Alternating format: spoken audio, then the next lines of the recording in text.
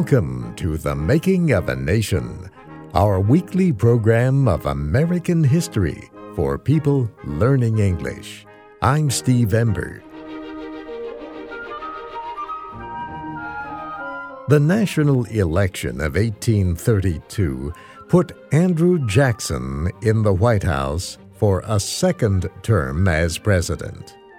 One of the major events of his second term was the fight against the Bank of the United States.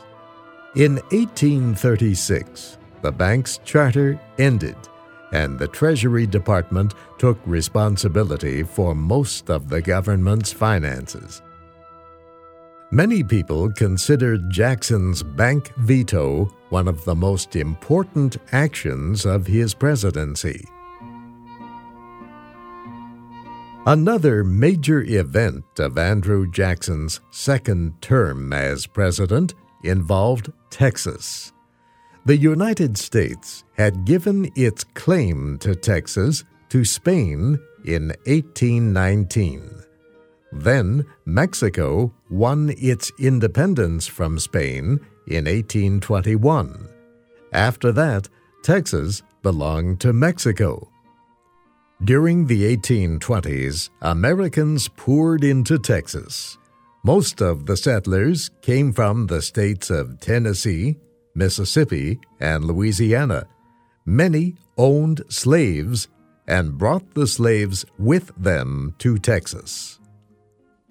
American settlers in Texas were able to buy land for almost nothing, but they had to promise to join the Roman Catholic Church.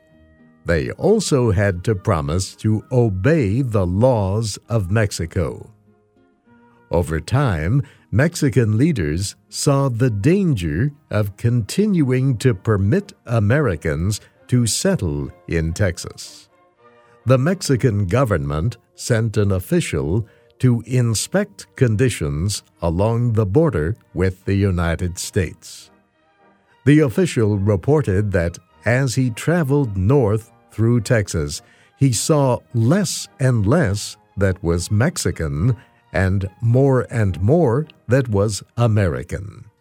He said there were very few Mexicans in some towns, and these Mexicans, he said, were extremely poor. He said the American settlers were not becoming true Mexicans.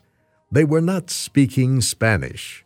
They were not becoming Catholics, and they were not accepting Mexican traditions. The official said the situation in Texas could throw the whole Mexican nation into revolution. He urged Mexico to send troops to occupy Texas. The situation between the settlers and the Mexican government became increasingly tense.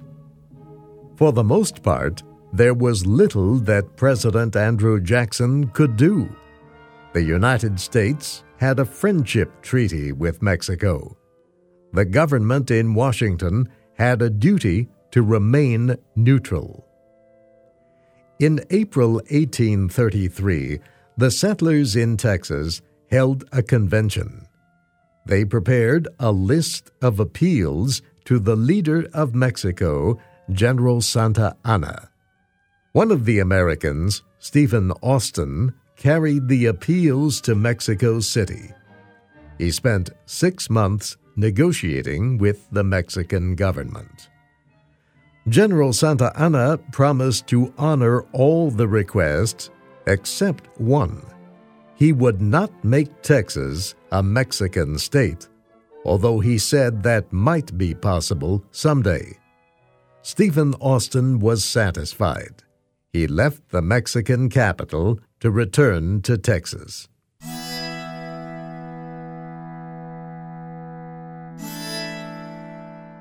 On his way home, to his surprise, Austin was arrested.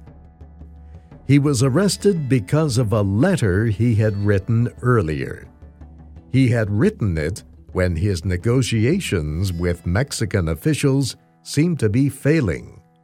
He had said it might be best if the people declared Texas an independent state. Austin was put in prison in Mexico City for a year and a half. Stephen Austin urged the people of Texas to remain loyal to Mexico. But talk of rebellion had already begun. The settlers were calling themselves Texans. In November 1835, representatives from all parts of Texas held a convention to discuss the situation. They had no plans to take Texas out of the Mexican Republic. In fact, a proposal to do that was defeated by a large vote. However, the Texans took action to protect themselves against Santa Anna, who had declared himself dictator. They organized a temporary state government. They also organized a state army, and they made plans for another convention. Before the Texans could meet again, Santa Anna led an army of 7,000 men across the Rio Grande River into Texas. The first soldiers reached San Antonio on February 23rd. The Texas forces withdrew to an old Spanish mission church called the Alamo. On March 1st, the Second Texas Convention opened. This time, the representatives voted to declare Texas a free, independent, and sovereign republic. They wrote a constitution based on the Constitution of the United States. They created a government. David Burnett became president. Sam Houston was to continue as commander of Texas forces. On the second day of the convention, a letter came from the Alamo in San Antonio. The letter was addressed to the people of Texas and all Americans. The commander of Texas forces at the Alamo, Lieutenant Colonel William Barrett Travis, wrote, "I am besieged by 1,000 or more of the Mexicans under Santa Anna. I have sustained a continual bombardment and cannonade for 24 hours and have not lost a man. The enemy has demanded a surrender at discretion. Otherwise, the garrison are to be put to the sword if the fort is taken.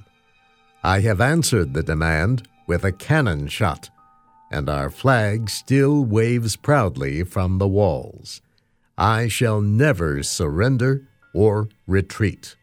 The letter from the Alamo closed with the words, "Victory or death." Representatives at the convention wanted to leave immediately to go to the aid of the Texans at the Alamo. But Sam Houston told them it was their duty to remain and create a government for Texas. Houston would go there himself with a small force. The help came too late for the 189 men, perhaps even more, at the Alamo. The defenders included some Tejanos, or Hispanic Texans, and the famed frontiersman Davy Crockett. Santa Anna's forces captured the mission on March 6th. When the battle ended, not a single one of the defenders was still alive. Sam Houston ordered all Texas forces to withdraw to the northeast, away from the Mexican army. One group of Texans did not move fast enough. Santa Anna trapped them. He said the Texans would not be harmed if they surrendered. They did. 1 week later, they were marched to a field and shot. Only a few escaped to tell the story. Santa Anna then moved against Sam Houston. He was sure his large army could defeat the remaining Texas force. President Andrew Jackson and Sam Houston were close friends. When told of Houston's retreat, the president pointed to a map of Texas. He said, "If Sam Houston is worth anything, he will make his stand here." Jackson pointed to the mouth of the San Jacinto River. The Battle of San Jacinto began at 4 o'clock in the afternoon. There were about 800 Texans. There were twice as many Mexicans. The Mexicans did not expect the retreating Texans to turn and fight, but they did. Shouting, "Remember the Alamo!" the Texans ran at the Mexican soldiers. 18 minutes later, the battle was over. Santa Anna's army was destroyed.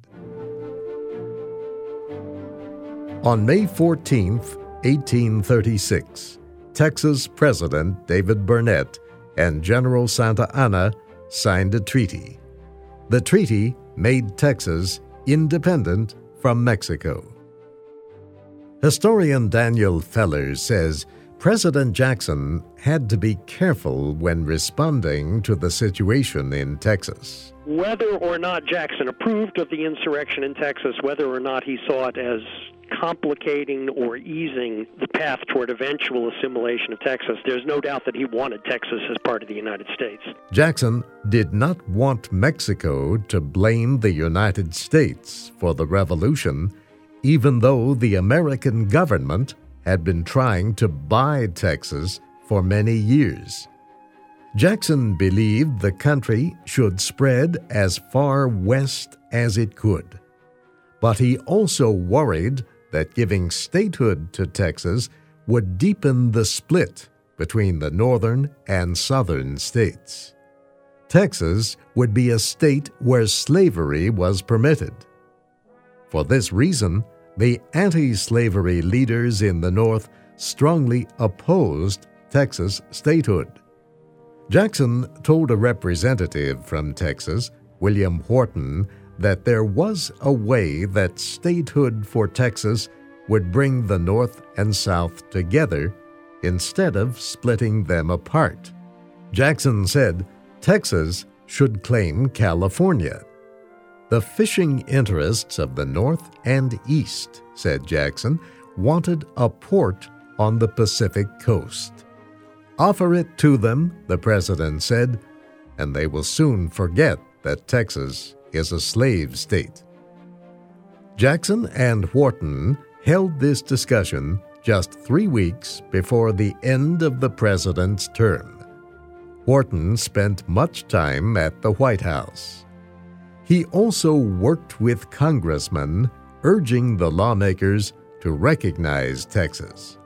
He was able to get Congress to include in a bill a statement permitting the United States to send a minister to Texas.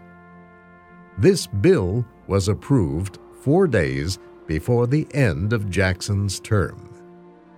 On the afternoon of March 3, 1837, Jackson agreed to recognize the new republic led by his old friend Sam Houston. 9 years would pass before Texas became an American state. Jackson's presidency was almost over. His legacy and the election of 1836 will be our story next week.